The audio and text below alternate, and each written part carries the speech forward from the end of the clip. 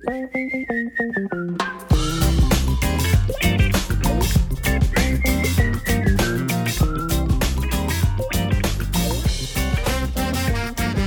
otro viernes y llegó otro día para hacer swings and mishes en español. Daniel Álvarez Montes, Oscar Prieto Rojas, un día más.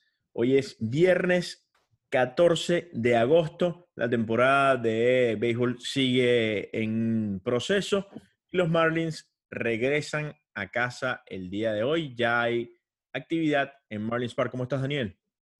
Muy bien, Oscar, un gusto estar aquí nuevamente y bueno, feliz de estar nuevamente en Marlins Park. Hacía falta volver a casa después de una gira muy larga que era para 2 encuentros en Atlanta, 3 en Filadelfia y luego venir acá a jugar contra los Orioles. Terminó convirtiéndose en un maratón, eh, en una, en unos 23 días en los que pasaron de todo.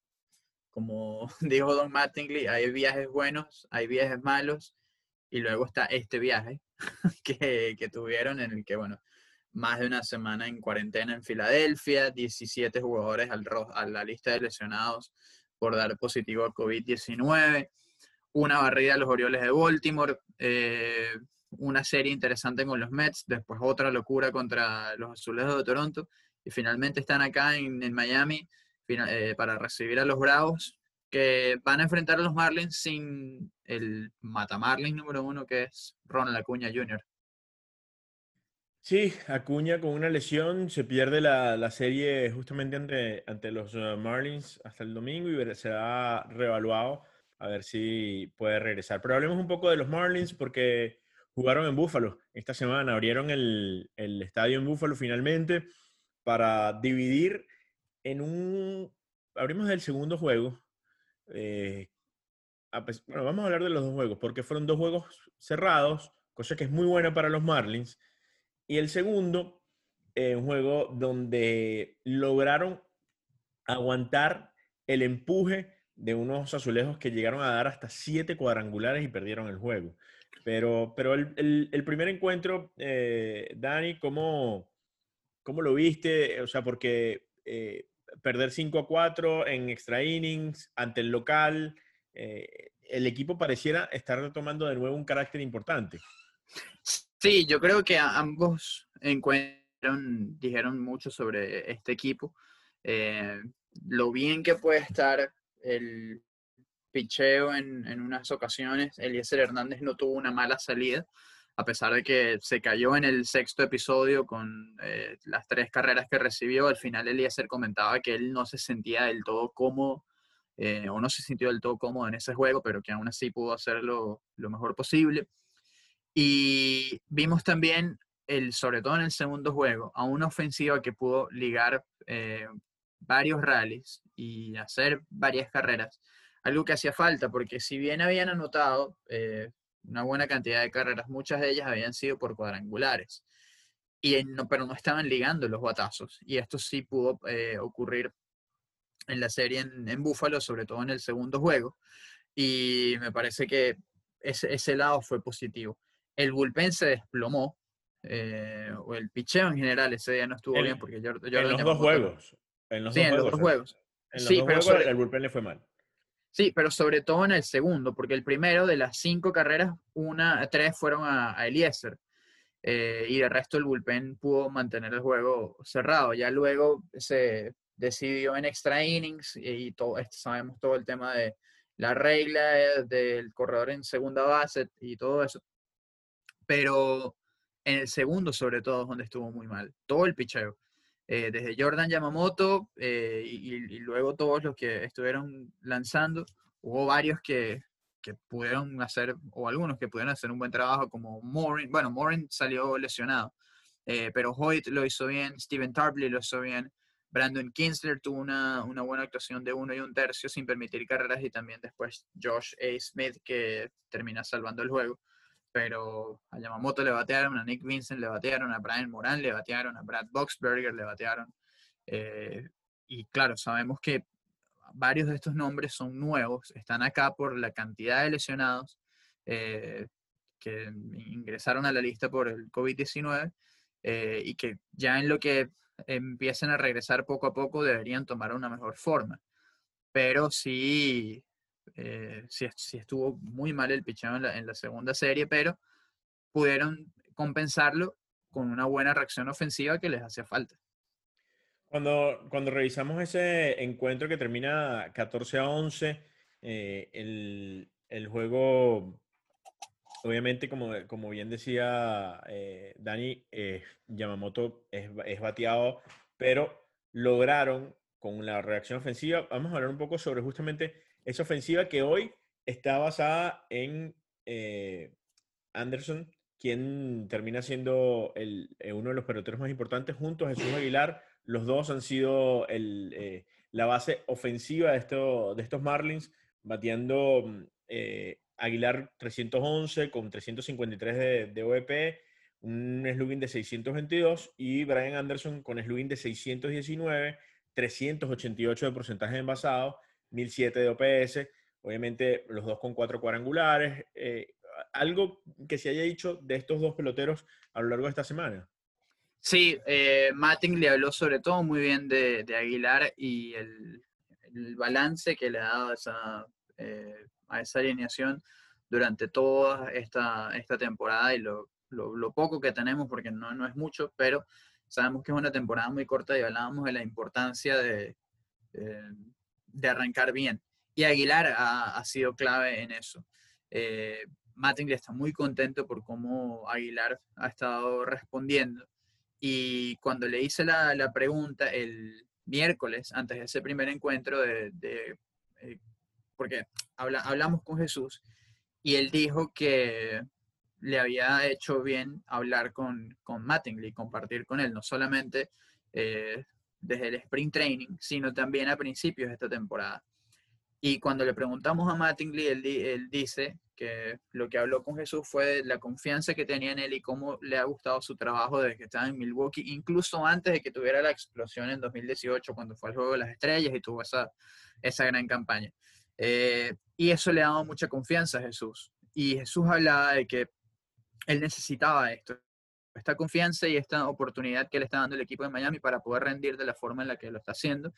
Y él por el otro lado tenemos a Brian Anderson, que ya tiene varios años con el equipo, desde 2017 está con el club, y es una figura que ellos mismos han ido formando y que por fin está dando ese paso que muchos esperan. Él empieza justamente donde lo dejó, porque recordemos que el año pasado, a esta altura de temporada, le dieron un pelotazo en la mano derecha que lo termina fracturando y hace que se pierda la mitad del mes de agosto y todo el mes de septiembre. Y había preocupaciones porque lo que vimos en el Summer Camp no fue tan bueno y cómo puede arrancar Anderson este año. Y la verdad es que ha sido todo lo contrario. Y mientras eso siga siendo así, ese Anderson de quinto bate, que de ahí no lo ha movido Mattingly en todo el año. Aguilar, segundo es donde mejor ha estado respondiendo. Con ese 1 y 3 de Villar y Dickerson, que se supone son los hombres que trajiste para reforzar la ofensiva junto con Aguilar, si ellos siguen produciendo así, eh, este equipo puede quizás pelear un poco más lejos. Por ahí se ha hablado mucho esta semana sobre la importancia de la veteranía y el trabajo en el clubhouse de Aguilar y de Francisco Cervelli. Cervelli no solamente ha estado bien ofensivamente, a pesar de que su averaje es bajo, ha estado dando batazos claves. Ya tiene 7 remolcadas con 3 cuadrangulares. Como decíamos, su averaje es apenas de 212, pero ha dado batazos importantes en momentos importantes. Pero lo que se habla mucho alrededor del equipo es el liderazgo que están entre Cervelli y Aguilar en el clubhouse. Es fundamental y Mattingly lo resalta siempre, sobre todo con el trabajo de Cervelli y de Jesús. Dice que no es solamente lo que pueden hacer en el terreno, que es muy importante. Aguilar es un gran bate y Cervelli es un gran receptor que sabe guiar muy bien el picheo y la confianza que le ofrece a los jóvenes como Mejía, como Eliezer, como Castaño, eh, el propio Yamamoto. Dice mucho de él. Pero cuando Mattingly habla de Cervelli y Aguilar, dice, es lo infecciosos que son. Es lo que ellos le pueden inyectar al equipo. Son unos muchachos que todo el tiempo están alegres. que todo el tiempo están apoyándose, que están muy unidos, que son nuevos en el equipo, pero que se comportan como si ya tuvieran años con el club. Y el mismo Cervelli lo dice, que la, lo mejor de este equipo es cómo ellos se han apoyado el uno al otro, cómo no se han dejado caer, cómo pasaron por una situación difícil en Filadelfia, que obviamente fue muy lamentable por la cantidad de casos, por todo lo que vivieron sus compañeros, sino que también hubo presión externa por parte de la prensa, los aficionados, todo lo que fue corriendo, y obviamente fueron el blanco de muchas críticas, y aún así pudieron mantenerse muy unidos, y esto es algo que ha resaltado Cervelli, es algo que ha resaltado Mattingly también, y por supuesto que les da muchísimo crédito. Incluso el propio McNeury Sierra, el miércoles después del juego le preguntábamos, o le pregunté, de cuál es la lección más grande que le has dado a este equipo en estos 23 días que estuvieron fuera. Y él dice, yo he estado en varios equipos de ligas menores con San Luis, he estado en equipos de ligas menores con los Marlins, y en ninguno he visto tanta unión como la hay en este clubhouse, y eso es lo más importante. Ahora te pregunto, ¿qué se espera en los próximos días? El regreso a casa, el ver cómo el equipo poco a poco va a ir sumando las piezas que está perdiendo. Háblame un poco sobre cómo se espera lo que viene ahora contra Atlanta y Nueva York, que son los próximos 7 juegos. Bueno, son dos rivales muy difíciles, por supuesto. Los Bravos son el equipo que mejor le ha jugado a los Marlins en los últimos años, a pesar de que para esta serie no van a tener ni a Alvis ni a Acuña. Eh, Aún así le han jugado muy bien y siguen teniendo figuras muy peligrosas como Freeman, como Nick Markakis, que al equipo de Miami lo ha vapuleado desde su llegada en 2015 al este de la Liga Nacional. Y luego un equipo de los Mets que le ganó la serie en Nueva York. Y ahora es cuando comienza todo lo fuerte para Miami. Porque a partir de este momento, Oscar, van a tener un solo día libre y va a ser el 3 de septiembre. Después de una serie en casa contra los Azulejos de Toronto, van a ir al Tropicana Field a jugar contra los Rays de Tampa Bay. Y a partir de ahí llega una recta final muy fuerte que va a incluir 4 dobles juegos contra los Phillies, contra Washington, van a jugar contra Boston, van a jugar contra Atlanta. Así que si ya sabemos que les fue bien en la carretera, aunque lógicamente no hay fanáticos y es muy distinto jugar ahora en la carretera a jugar en casa. O como en comparación a años anteriores. Pero Mattingly decía, en casa, por más que sea que no hay fanáticos, conoces muy bien tu estadio, conoces tus alrededores, tienes tu rutina, te sientes mucho más cómodo y es importante sacar provecho de los juegos que tenemos ahí. ¿Qué noticias se tienen sobre todos los que están en la lista de incapacitados por COVID? ¿Cuál es el estatus y qué tiene que pasar? En este momento ya no hay ninguno con síntomas. Se confirmó que Sandy Alcántara dio negativo en exámenes consecutivos, sin embargo todavía no ha sido, MLB todavía no le ha dado el visto bueno para volver a entrenar, están próximos a eso, están muy cerca de hacerlo, así que es probable que ya a partir de la semana que viene veamos a lanzadores como Alcántara, probablemente a Miguel Rojas, probablemente a Al Ramírez, entrenando con el equipo en Júpiter. Eh, ya van a tener algunos juegos interescuadra de preparación, harán sesiones de bullpen, tomarán práctica de bateo en vivo para luego incorporarse al equipo grande. Así que yo creo que es quizás un poco optimista, pero podríamos hablar de quizás una semana para ver a estas figuras, no a todas, pero sí a varias de ellas de vuelta con el equipo. O sea, una semana más obviamente, de entrenamiento de parte de los que están confinados y ver entonces cuáles son los movimientos de vuelta, ¿no? Porque Exactamente. jugadores que probablemente te ayudaron en esta pandemia bueno, hoy son indispensables, pero en el momento que regresen, pues ya los puedes soltar. ¿Qué vas a hacer? ¿Cuál es la decisión de la gerencia, ¿no?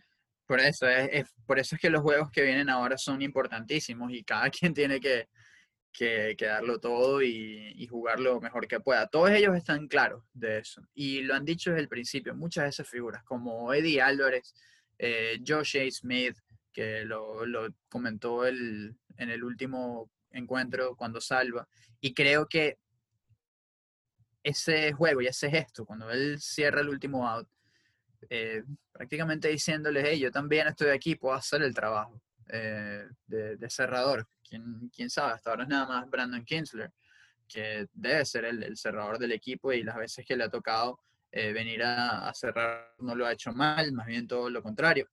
Pero lo que puedan demostrar ahora va a ser importante, mientras más difícil se lo puedan hacer a Don Mattingly y a Michael Hill.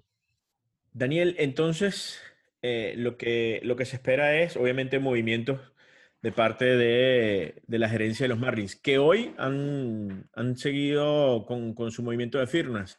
Hoy firmó el venezolano Jesús Tinoco, proveniente de los Rockies de Colorado. Trajeron en un cambio a Tinoco, ¿no? Sí, Jesús Tinoco, un muchacho que en Venezuela pertenece a los Navegantes del Magallanes, que ya tiene experiencia en grandes ligas con los Rockies de Colorado. El año antepasado pude entrevistarlo en el Juego de Futuras Estrellas en Washington, él representando por supuesto el equipo del resto del mundo, lanzó muy bien, tiene una recta que alcanza las 95 millas, tiene un buen slider, lo único es que tiene que trabajar en el control, porque tiene un whip muy alto y está una alta cantidad de bases por bolas, tiene tendencia al descontrol, y eso es en lo que debe trabajar la organización de Miami con él, porque potencia en la recta y buen movimiento en su picheo quebrado tiene. Ya ha pichado en grandes ligas, ya sabe lo que es estar a este nivel, pero tiene que mejorar con el control si quiere ser exitoso y mantenerse en grandes ligas. Yo creo que mientras más brazos sumen los Marlins, mejor. Estamos viendo, sobre todo después del juego del miércoles, que nunca hay suficiente picheo y que probablemente en alguno de los movimientos que haga el equipo próximamente puede subir el joven venezolano. Hablando un poco sobre el béisbol de Grandes Ligas, no podemos dejar por fuera lo sucedido con los indios, Zach Plesac y Mike Clevinger, eh, los dos apartados. ¿Viste el video de Zach Plesac? Sí, sí lo vi. Sí lo vi. Eso a mí. Pero es Es que que. no podemos esperar otra cosa. Yo creo que hoy los peloteros todavía, los peloteros no. El problema de esta pandemia es que hay dos grupos que en Estados Unidos, por la polarización política, pues básicamente hay gente que pues quiere hacer su vida y no le importa más nada. Y hay gente que, bueno, mira, sí, está realmente preocupada y eso es válido. Eh, lastimosamente, el tema político ha tomado un fuerte, es fuerte aquí en los Estados Unidos con la pandemia y, y pues mucha gente quiere volver a la normalidad y llegó un momento donde en el video de Plisa que donde dice, bueno, pero es que, ¿sabes? Yo quiero, ¿sabes? Yo quiero poder ver a gente, eso no es, no es normal no poder ver a nadie. Bueno, pero eso fue lo que firmaste, amigo. O sea, cuando usted decidió jugar, era porque, bueno, porque iba a adaptarse al protocolo. No es que el protocolo no está ahí para que tú, bueno, cuando te sientas bien lo cumples y cuando te sientas bien, no, ese es el problema. No están acostumbrados a seguir las reglas. Ahí es un gran problema, como tú lo mencionas. Todo mal, además, en ese video, porque dos cosas. Uno, está manejando y grabando al mismo tiempo. Eso no está bien. Lo segundo, no tenía puesto el cinturón de seguridad. Y tercero, en ningún momento del video se disculpa. Más bien lo que trata es de excusarse, porque él dice, bueno, no tiene sentido que el CDC tiene unas normas y MLB tiene otras. Es como que, claro, pero aquí usted no se tiene que estar guiando por el CDC, aquí usted se tiene que estar guiando por el protocolo y las normas de MLB, que son sus jefes, y usted tiene que adaptarse a eso, punto. Me parece que además el otro gran problema, y volvemos al tema político, porque se parece mucho a eso, es, bueno, que la media, que la prensa, que es la que controla todo, que la prensa es la mala del cuento, que pueden hacer cosas diabólicas, porque fue así como lo calificó. Y yo digo, no, pero es que la prensa no está haciendo cosas diabólicas, la prensa está reseñando lo que tú hiciste, que eso sí es diabólico, cuando sabes que eso te puede meter en un problema, que te estás exponiendo, porque a mí honestamente me cuesta creer que eran 8 personas y que todas estaban en distanciamiento social y todo lo demás. A ver, uno no nació ayer y no va a caer en eso. Afortunadamente no ha dado positivo y afortunadamente no ha pasado nada con el equipo de Cleveland, pero tiene que tener cuidado. El mismo Lindor lo dijo. Él dice, aquí hay que pensar en los compañeros, hay que pensar en los familiares de los compañeros. Aquí vimos lo que pasó con Carlos el año pasado, lo que le está pasando con la leucemia. Hay que pensar en esas cosas y la verdad es que fue muy lamentable lo que hizo y después sobre todo lo que declaró. Porque por lo menos aquí en los Marlins, que si bien rompieron el protocolo, rompieron las normas, salieron a comer, salieron a buscar ropa, etcétera, lo que sea que Jeter haya dicho, salieron y el jefe dice, mira, fallamos acá, hicimos esto mal, pedimos disculpas y vamos a trabajar para que esto no pase y mejoraremos. Ya, no tienes que buscar más nada de eso y salir en un video a realmente a poner la torta porque no deja para nada una buena imagen. Sí, totalmente de acuerdo. Los dos incluso actuaron de manera muy irresponsable. Clevinger, incluso lo que se dice es que el día siguiente que Plesac es apartado del equipo, él da unas palabras en el clubhouse como que, bueno, qué irresponsable. O sea, Las dijo, y las dijo. y por eso es que a mí Clevinger desde hace algunos meses me parece un hipócrita y no tiene nada que ver con esto. Pero, y esto lo que hace es confirmar que lo que ya yo pensaba sobre el pelotero, pues es... Es que eh, lo vimos cuando declaró con la situación de los Astros y Clevinger hablando como si fuera un santo. Yo digo, ¿qué va a pasar, Oscar, el día que alguien en Cleveland diga, mira, aquí sabes que en 2016, cuando fuimos a la Serie Mundial, alguien estaba haciendo esto, con una seña? Porque puede pasar, porque sabemos, claro. así es como se descubrió a Oakland, así es como se descubrió a los Medias Rojas. Y siempre lo decimos, hay que ser muy inocente para pensar que hay 28 equipos limpios en las grandes ligas. Entonces, aquí realmente todo el mundo tiene que mantenerse bajo perfil, porque uno nunca sabe en qué momento van a salir y se lo van a filtrar a la prensa y termina estallando en una situación como la de Houston.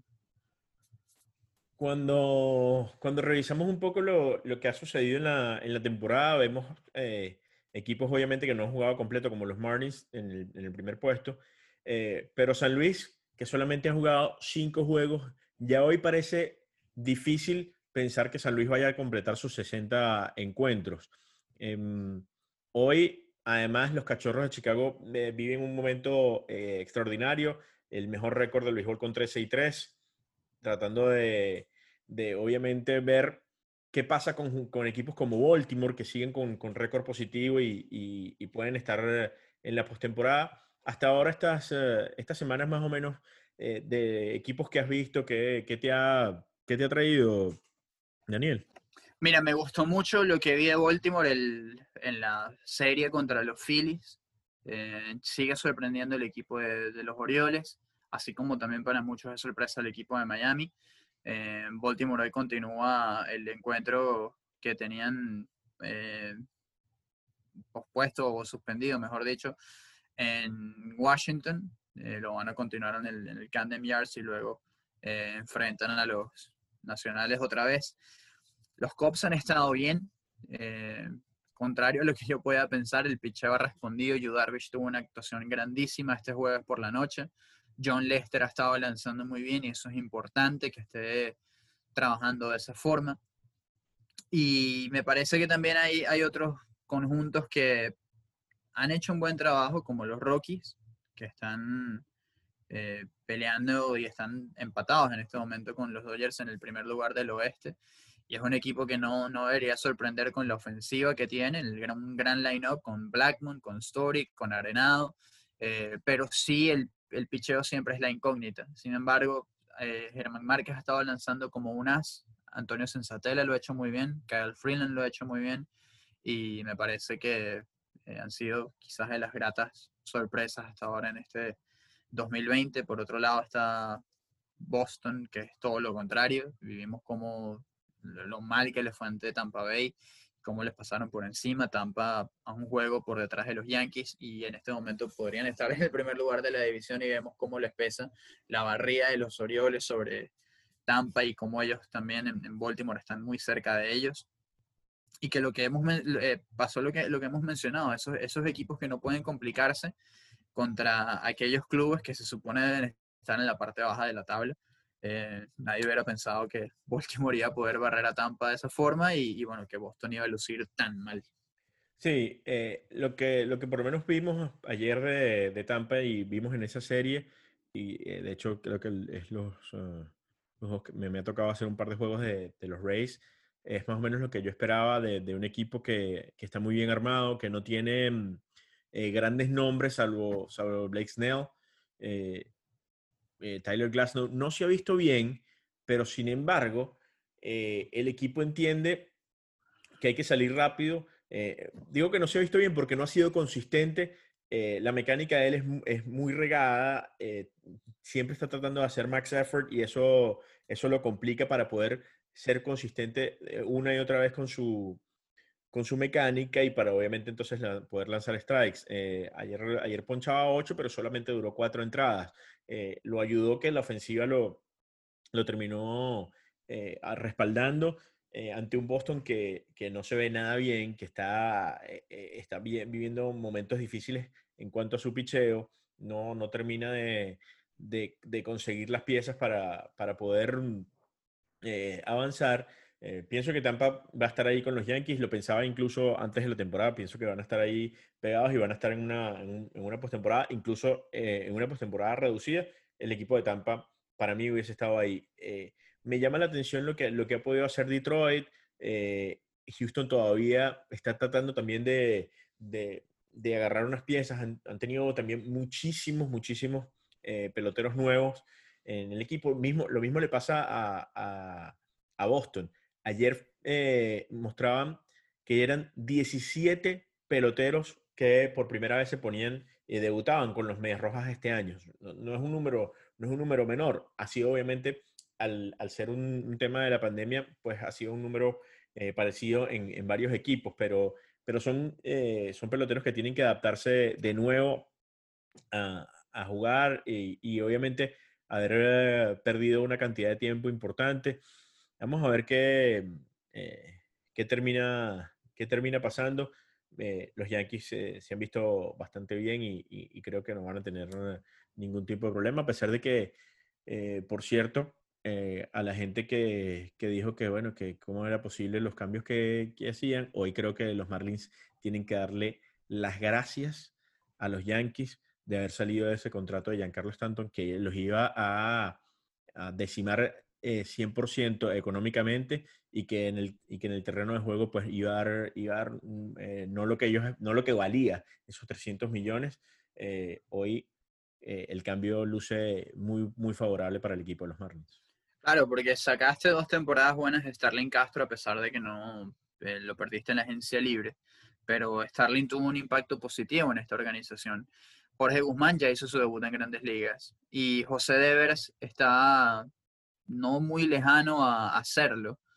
Ha tenido un muy buen desarrollo en los últimos años, especialmente en los últimos meses, porque Devers se perdió una buena parte de la temporada del año pasado por lesión.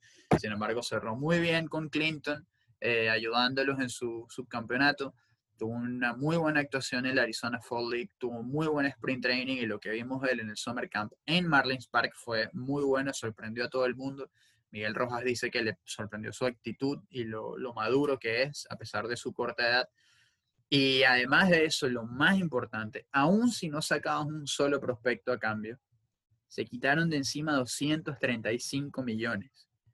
Esa cifra es todo. Podías no sacar nada. Si algún equipo estaba dispuesto a pagar y a quitarte 235 millones de encima, ya tú tienes que darle y darle las gracias, como tú bien lo dices. Lamentable porque Stanton es un gran pelotero. Cuando está sano y rindiendo como uno espera, es de los mejores de todo el béisbol, pero ahí está el problema, cuando está sano. Y es un señor que nada más ha tenido 3 temporadas con más de 150 juegos y está en Grandes Ligas desde 2010. Eso te dice mucho. Por cierto, en otras noticias, hoy sacan la cantidad de pruebas que se han dado y los positivos. 12.301 pruebas, solo 4 positivos. 2 positivos son peloteros, 2 positivos miembros del staff y los 4 de un solo equipo. Eso habla de que 29 equipos tienen 0 positivos. Hasta ahora, entonces, funcionando un poco el protocolo.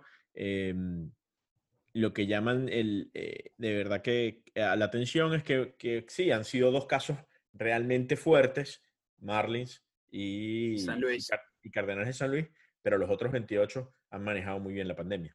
Sí, importante. Y 28, y claro, 27 y medio, digamos, bueno, porque fueron los 2 casos de Plisak y Clevinger Ujú. en Cleveland, que esperemos que esto no traiga repercusiones, porque también esto es otra de las cosas del virus, que no, y lo vimos con San Luis, que puedes tener varios días aislado y aún así dar positivo. Eso depende de cómo se desarrolle el virus dentro de cada quien. Ya San Luis tiene calendario, va a jugar mañana un doble juego contra los Cachorros de Chicago, o los Medias Blancas de Chicago, perdón. Doble juego el lunes 17 con los Cubs, doble juego el miércoles con los Cubs, doble juego el jueves 27 con Pittsburgh, doble juego el 8 de septiembre con Minnesota, doble juego el 10 de septiembre con Detroit, doble juego el 18 contra Pittsburgh, doble juego el 25 contra Milwaukee. A partir de ahora solamente tendrán 2 días de descanso y serán el 3 de septiembre y el 9 de septiembre. No más de ahí. Ya el equipo de San Luis tiene su calendario. Es una locura. El mes de agosto va a ser infernal para ellos. Pero es lo que toca. Bueno, por ahí hace 21 minutos sacó un episodio en YouTube el señor Trevor Bauer, lo voy a chequear. Hay que Dice chequearlo. My thoughts on Plesac and Clevenger. Uh, Quiero ver si es tan macho para tirarle a su ex compañero y a su llave como es Clevenger. Vamos a. Porque una de las cosas, Bauer ha sido, yo te digo, a Bauer hay que darle la derecha y la izquierda, porque hay pensamientos que tienen opiniones que parecen ser razonables, pero hay cosas que no tienen ningún tipo de Por validez. ejemplo, yo estoy muy de acuerdo con lo que él menciona de Major League Baseball y cómo debe hacer un mejor marketing con sus peloteros, Claro. en redes sociales, en todas las plataformas. Ponía el ejemplo de lo que pasa con Stephen Curry y cada vez que hace un triple o lo que sea, como eso ya le está dando la vuelta al mundo y todavía Mike Trout tiene un juegazo increíble, o el de ayer de Mookie Betts, algo tan sencillo que lo decía Jeff McNeil. Jeff McNeil tuvo una atrapada espectacular en el último juego de la serie contra los Nacionales. Se pega contra la pared, lo tienen que sacar en la carretilla del estadio. No estuvo por ningún lado en SportsCenter. Obviamente estuvo en el network, pero falta que me olvide de ese paso. Y además, un comentario que me parece que con el que yo estuve muy de acuerdo con Bauer en su momento y contigo también, que lo dijiste hace poco. Y es que está bien que, ok, no te guste la regla ahora de la segunda base, pero hay quienes buscan destruir al béisbol de una manera que es absurda. Y si tú vas a ver Desde algo adentro, además. desde adentro, y si tú vas a ver un juego y la persona que te está diciendo las incidencias del encuentro, lo que te estás diciéndote que este encuentro es malísimo, que esto no puede ser así, que esto no es el béisbol, tú dices, ay, ¿y qué sentido tiene que yo vea esto? Una persona nueva. Eso lo dijo Bauer, lo dijiste tú hace poco y yo estoy de acuerdo contigo. Bueno, las cosas hay que ver. La semana que viene tendremos un poquito más de ideas sobre esto de Bauer, que lo acaba de sacar justamente cuando estamos grabando eh, el episodio y a ver qué termina pasando. Será una serie interesante ya en casa. Esperemos que ya la semana que viene haya un poco más de normalidad, que ya los Cardenales de San Luis, como bien decía Daniel, mañana empiezan su calendario y que bueno, las cosas siguen andando. Se habla mucho de una burbuja em, para los playoffs. Creo que sería interesante y creo que es algo que podemos estar claros que pareciera que va a terminar sucediendo. Así que hasta aquí, Swings and Misses en español, @Daniel Álvarez EE es el Twitter del señor Álvarez Montes. @oprieto9 es el del señor Oscar Prieto, y @swings and mishes es el de la cuenta en Instagram. Ahí está Jeremy Taché haciendo los gráficos del juego del día, el line-up y el resultado final, y el jugador más destacado del encuentro. Además de los episodios de Craig y Jeremy y todos los artículos de la página web, cortesía de Craig, de Ian Smith, de Luis Dávila y también de un servidor. Y bueno, nos encontramos la semana que viene, Oscar, con todas las incidencias y los detalles de este homestand. Finalmente estamos de vuelta en Marlins Park. Esto fue Swings and Misses en español.